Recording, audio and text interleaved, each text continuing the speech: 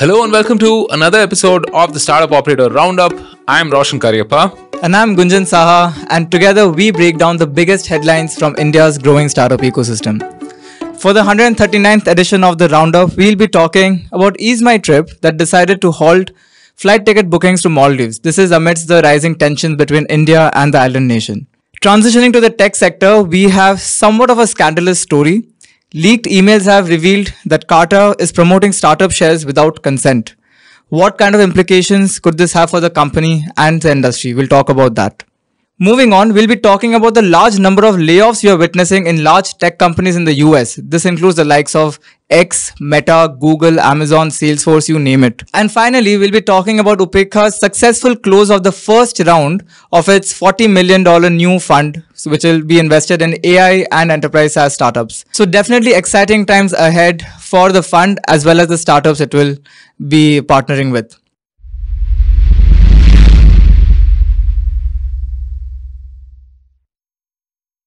But before we dive in, if you are a regular listener to the Startup Operator podcast, do consider liking this video and sharing it with your friends.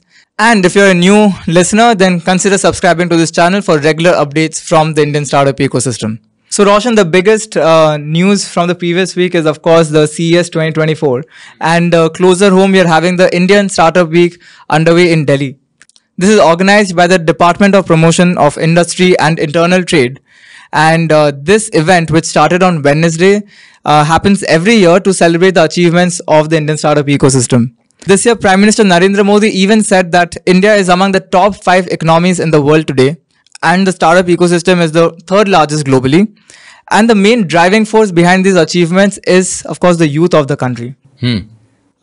So maybe in the next round, we'll be talking more about this. But what are your biggest takeaways from CES 2024? Well, I saw all sorts of fascinating inventions at CES. There was a thread that I had shared a while back. You had intelligent toilets, right? Flying cars, newer devices. I mean, things like a keyboard for your Apple phone, or AI-powered cat doors. Yeah, well, that and new form factors are emerging, right? I mean, there's a little bit of a fatigue with the phones, I think, I think Apple also is noticing that there's a little bit of a flatlining. People are choosing to skip editions. The newer Apple phones are at about $1,500, which is a significant cost. And I don't think people will keep upgrading the way they have been. So everyone is on the lookout for that next form factor. I mean, we certainly spoke about, Humane's AI pin, right? There's also this rabbit device. So there's plenty that is going to come up in 24 and 25. So let's see, what new gadget we will all be adopting this year and the next. Yeah, also another thing which rode for me from CES is the whole reshifting of focus for car manufacturers, Honda and Hyundai and the likes. They're now moving towards hydrogen fuel cells, and not only that, they also many of them are talking about using sewage or biomass to produce hydrogen fuel. So that is something which India has been pioneering, and now it is taking a global stage at the CES. Yeah. Massive investments in green hydrogen, both by Ambani and Adani here in India. Multiple tens of thousands of crores has gone into it, and God knows we will require all of those energy channels to fire for us, right? I mean, not literally, but So yeah, fantastic. Always great to see new inventions, new innovation. Yeah. Okay, so let's dive into the first headline of the roundup. Ease My Trip suspended flight bookings for Maldives amidst rising tensions between the island nation and India. The Ease My Trip co-founder and CEO Nishant Pitti took to X and said that in solidarity with the country, the startup has suspended all Maldives flight bookings. Prior to this social media post, Ease My Trip's other co-founder Prashant Pitti said the startup would come up with crazy special offers for Lakshadweep travel. And Ease My Trip's competitor Make My Trip even reported that there's a 3,400% increase in on-platform searches for Lakshadweep since PM Modi's visit to the Union Territory. While this is all good to promote tourism in Lakshadweep, and we understand, the geopolitical reasons for doing so, what do you think of, a company getting involved into the geopolitics of the nation? Well, a company exists in society, and a society and a nation are intertwined. So obviously, these things are very closely related, right? You can't operate in silos.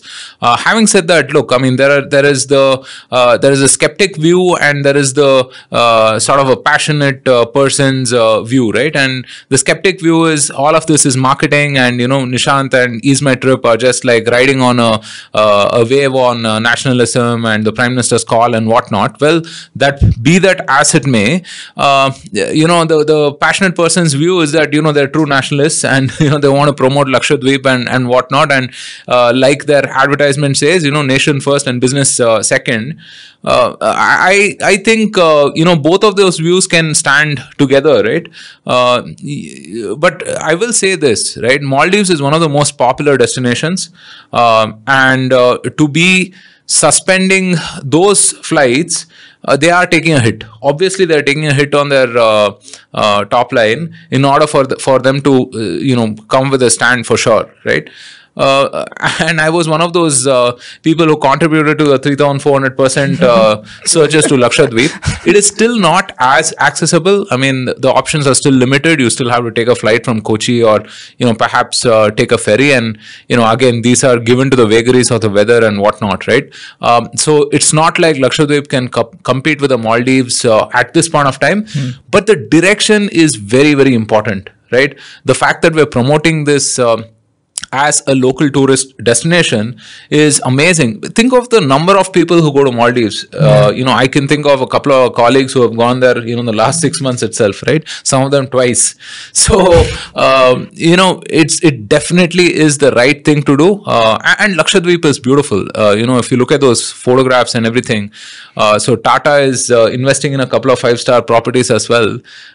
So yeah, let's see. I mean, maybe this year it becomes that tourist destination. I mean, God knows we've had enough of Goa.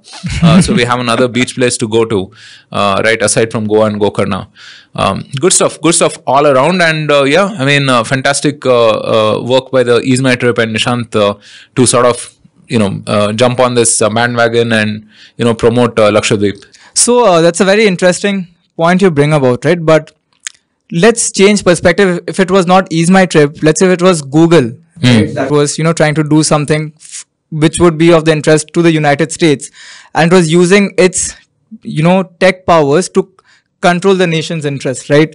There would be a large outcry out there in the market. So do you actually think it is right for a company to, kind of take actions which which is kind of preventing customers or the end users from taking decisions?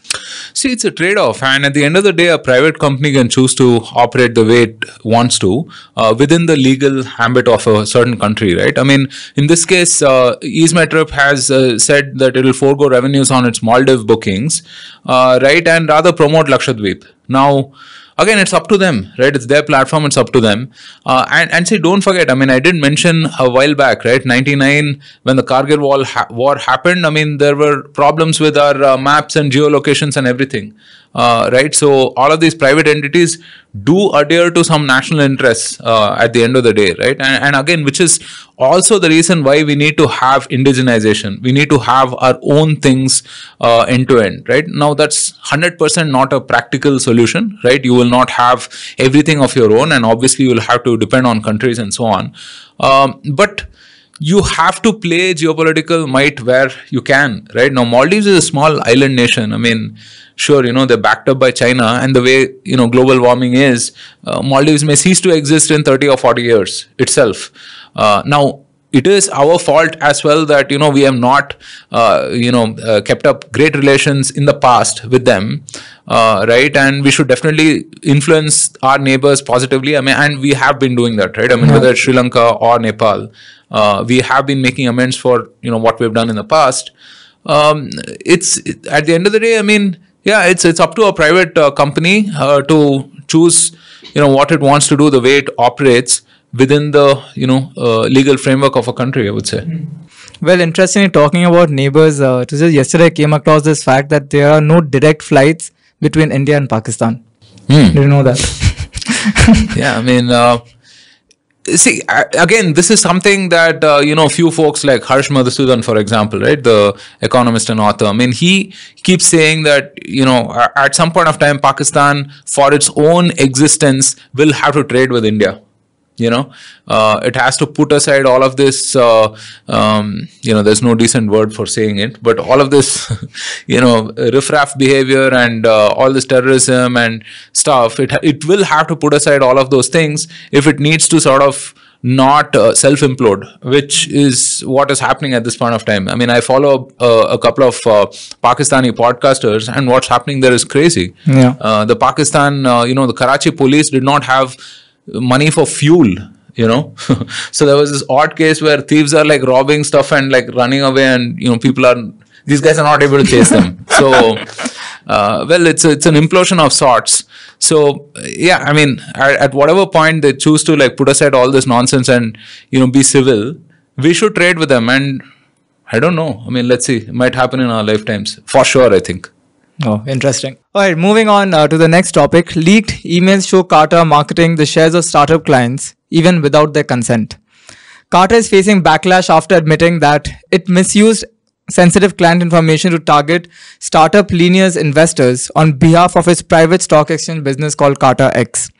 CEO Henry Ward has said that it was an isolated incident involving a single employee who breached the internal protocols. However, emails and marketing material sent by Carter, viewed by Business Insider, raised some doubts about the characterization. The debate about Carter mixing its business of managing company ownership and brokering deals focus on sensitive data it holds. This includes shareholder contact info, share prices, transaction details, and others. Carter X could use this information to find and approach possible sellers of startup shares, which could lead to issues. But Carter's biggest, marketing messaging out there was the fact that it helps protect such sensitive information while also trying to earn commission from deal broking. How do you think this is going to play out for the company?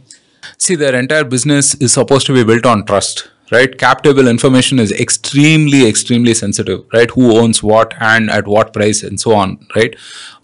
So if you're going to a company and saying that, hey, you can trust me with your cap table information, you can't simultaneously have a brokerage or a private secondaries market out there that sells these assets, right? I mean, you can't do both of those. I mean, even if you do, you have to figure out a way to sufficiently insulate both these businesses, right? And clearly they haven't. In fact, I mean, they've used this cap table information almost as a business development tool, right? Which is absolutely not done. So all of this fracas could have been avoided if Henry, the CEO, had come out in the open and said, look, this was a one-off instance, we apologize categorically on this, and it won't happen again. But then, I mean, there was this whole face-off between Carrie of Linear, who was the first person who brought it up on Twitter, and Henry, right? I mean, they went back and forth on Twitter threads, and apparently they had a conversation and so on and so forth. But that's a bad look, basically, right? The CEO of Carter was seen sort of defending. I mean, thankfully, saner minds have prevailed. I think they've shut down that marketplace business. It wasn't contributing too much. It was maybe contributing about $3 or $4 million to their entire revenue, which is about $200+ million. But it'll hurt the valuation for sure, right? There's for those who want like a concise summary of this, do check out the FinShots podcast on this, right? Specifically where they explain everything in about 7 minutes. But yeah, I mean, we've had Capita, for example, right, on the podcast, and they do something similar as well. Chamath jumped into the fray as well, and Chamath, he's been pretty active. I mean, we'll talk about him in the talk of the town, but he jumped in and said that, look, if anyone's building a cap table solution, I'm happy to fund it. Now, I mean, everyone's doing a bit of chance pay dance here and trying to think about how to get some of those 40,000 customers that Carta has, right? But it's not a trivial thing, moving those platforms, obviously. So yeah, let's see what happens. Yeah, I mean, this is like, as you mentioned, right? Carta is in the business of trust, right? Imagine today, like hypothetically, right? Let's say there's some media report out there saying, one of the, let's say, poultry providers has been found with, injecting poultry with say, harmful chemicals or drugs. Even if the company has cleaned out the mess, how likely are you to order from them? Like the ones that trust is gone, it's gone. Yeah, it's gone. It's gone. It's like, being a little pregnant. There's no such thing, right? Well, interesting. But it's the whole thing, right? And I think, see, this private and secondaries market, right, is a many billion dollar market, right? In fact, my friend Joy is kind of solving this through the Infinite Club startup that she just founded, right? A lot of this liquidity is locked up in ESOPs and other shares and whatnot, there definitely needs to be a market for the secondaries, right? I mean, it shouldn't be as opaque as what it is right now, and it will be awesome if people are able to transact freely, but let's see. Just the other day, I came to understand that private shares will also have to be dematted. So, which means it will go and sit in your brokerage account, right? So that could be a potential exchange as well. So yeah, let's see. More news from the West. US is seeing massive layoff rounds, especially among tech giants like Google, Amazon, Salesforce, X. Google said it's laying off hundreds of employees across multiple teams, including Fitbit co-founders James Park and Eric Friedman.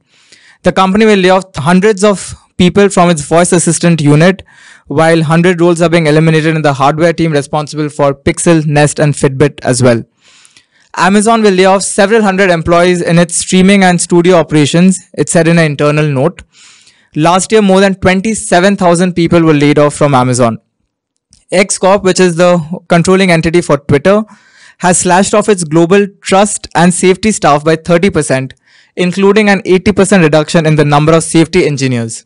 Also, last week, Salesforce has announced plans to lay off 10% of its employees and even close some of its offices. Now, recent trend of hiring and laying off people kind of makes it show like these large tech companies are riding the stock market wave. As soon as their shares are performing well after a big announcement, they are hiring thousands of people.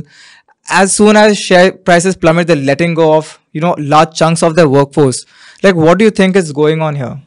Yeah, that's certainly the case. I mean, this very short-sightedness is not that good. You have a couple of good quarters, you hire a bunch of people, and then you have a bad quarter, let's say in Q4 for the US, and you've let a bunch of people go. I mean, it certainly betrays trust, right, as an employer, and no amount of investing in pool tables and, employee retreats and whatnot will fix that kind of stuff, right? I mean, there's a certain reason why Apple is still one of the most sought after employers, because they haven't had a mass layoff since 97, in fact, right? Which is phenomenal. Think about it, right? I mean, so 26 years. So they will have to figure how to solve this, and I think, look, I mean, I can quite sympathize also from their perspective that there is a lot of disruption. They have to be disciplined. This is not the zero interest rate era, right? So everyone wants profitability from these companies, so they have to run a tight ship as well as support their growth goals. Now, this is something that I don't think people have been used to, like, really for about 10 years, right? Post 2010, 11-ish. People have not been used to it. I mean, they will learn how to do that. I mean, this, I would say, is like, casualties in the interim, I would say, right? So, and especially, SaaS and cloud companies, right?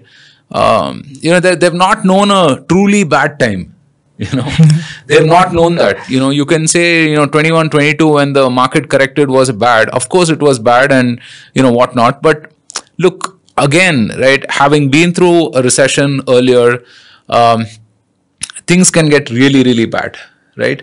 If you look at the stock market prices of some of these companies, they've recovered fairly well, from November of 21.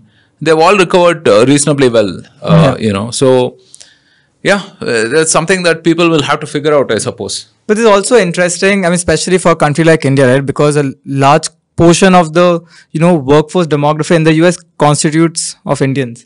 right? So all of this talent is going to, most likely come back to the country, and we have been seeing this happen, right? This reverse brain drain happening over the past few years. So I think this is also a great time for us as a country to capitalize on these opportunities. So obviously, if things do get difficult there, we definitely could attract these folks, and we have opportunities as well. We're going to put out this episode of Startup Operator on the road, and I've spoken to Anandan, who was one of those senior folks at Intel, right? He quit Intel and came back here to start this thing called Startup Tenkasi, an initiative to nurture and mentor startups, right? I mean, definitely, we could use such folks for sure. Yeah. So coming closer home, Upekha has achieved its first close of $15 million for its new fund. Upekha is a SaaS fund and accelerator that supports early stage Indian startups to expand globally. And they pioneered the concept of called value SaaS, right? Which is providing value to customers from day one and focusing on profitability. Upekha closed the initial round of its $40 million Upekha fund, secured $15 million in a funding round which was led by Westbridge Capital. This means Upekha is deepening its focus on AI and Indian startups that are building, especially in the B2B software products for the world. Upekha's managing partner, Prasanna Krishnamurthy, says the fund's USP is the referral program that it has built with established SaaS founders. Now, prior to Upekha, India really did not have a robust ecosystem and platform that focused on early stage startups, right? Especially SaaS founders. And their fundraising also comes at a time when, we're seeing the hardships faced by startups to raise funds. But the launch of a new fund is signaling that investors are actually hungry for quality startups to invest in. So what do you think? This is awesome. So Prasanna and Rajan have both been on the podcast earlier, right? Do check out those episodes to find out more about Value SaaS and Upekha. I'm reminded of Microsoft Accelerator. Waymo was part of the Accelerator, a bunch of SaaS companies as well. That was the closest equivalent to a SaaS accelerator / incubator that we had for a long time. So Upekha has done phenomenal work over the last 4-5 years, I would say, in sort of pioneering this value SaaS concept, right? Which is to say that don't increase your valuation, rather get to a point where your revenues justify that, and you don't have to go gangbusters and spend a bunch of money to grow. You can grow in a very capital efficient way, right? This also retains more optionality for the founders to take their business in the direction that they want to, right? So oftentimes there is a dichotomy of whether bootstrap or funding. I think Upekha is sort of saying there is a certain middle path, right? I mean, you don't have to skew overly towards one path or the other. So good, man. I mean, anything that comes in at the early stage increases the probability of success, reduces mortality of startups at that stage is always a plus one for the ecosystem, and especially something like SaaS, right? Where there is a certain success template, there are playbooks, there are benchmarks, and it can be driven by those benchmarks, right? So mentorship at that level is really, really helpful. So kudos to them and all the best. And hopefully Wednesday we'll be meeting the Upekha gang at their social. So we'll have plenty of questions for them. Before we move on to the talk of the town section, here are the most notable fundraisers of the week. Well, interestingly, the second week of January turned out to be a positive one for the Indian startup ecosystem, with venture funding crossing $100 million mark. Notable startups include healthcare company CureBay that raised 62 crores or $7.5 million from Eliver Equity and existing investors. Fintech startup SalarySay raised $5.25 million from Peak 15's Surge and Pravega Ventures. And B2B startup Karkhana.io, that's in the manufacturing space, raised around $6.3 million from Arkham Ventures and Vertex Ventures and others. So definitely we are seeing, I mean, I won't say we are building momentum, but at least this has been a good week for fundraisers. Yeah, interesting. So for the talk of the town section, you mentioned Chamath posting on Twitter. I'm starting an incubator funded entirely by me. It's called 1890. Tell us what enterprise software you use and my team and I will build you an 80% feature complete version at a 90% discount. Well, of course, you'll be wondering how. He says we are using AI and offshoring to make this happen. So it looks like we're already seeing the AI revolution like execute on ground. No, it's good. It's definitely good. Anything that makes for a cheaper software is a net positive, even if in the interim period it causes a lot of heartburn, right? But I look. I mean, it's good directionally. It's good, but I don't know if first of all, 80% feature complete is good enough for large enterprises. Because having been in the large enterprise software game, I do know that the last mile really matters for them, right? You can't sell off the shelf products to these folks. The 90% discount is a good carrot, I would say. Again, we'll have to figure, right? I mean, okay, is AI so good that it can ship production ready code? I'm not sure at this point of time, right? So yes, like I said, directionally it will get there someday when AI is so efficient that it can ship code that will make any software possible. But are we there right now? Maybe not for the next 4 or 5 years, in my opinion. And see, a lot of software people kind of ignore the amount of domain knowledge that you need, the amount of back and forth, the amount of people interface that exists, right? Because ultimately, software is used by people, and people can be random. Right? You can't put people in a process, unfortunately. So directionally, yes, maybe we'll get to a point at some point of time where AI gets super efficient, and with offshoring, you can bring down these costs. And certainly, I do feel that some of these software as a service tools are like massively inflated. God knows, I think, all of your Oracles and SAPs and Salesforces and whatnot could do with a little bit of competition to sort of ease off on the pricing. Heck, we use some of these tools ourselves, and I'd love to pay less for some of these. So it's all a positive, I would say, but not anytime soon. Well, there's only one way to find out. That's to wait. Let's wait. Alright folks, so that's it for the 139th episode of the Weekly Roundup. We hope you enjoyed this discussion and had some interesting takeaways for yourself. Do subscribe to this channel for regular content from Indian startups and the likes. If you want updates to be delivered straight into your WhatsApp inbox, you'll find the WhatsApp link in the description below. Follow us on our social media handles, do all the good stuff, and keep those comments coming in. We'll be back again next week with more exciting news. Cheers, guys.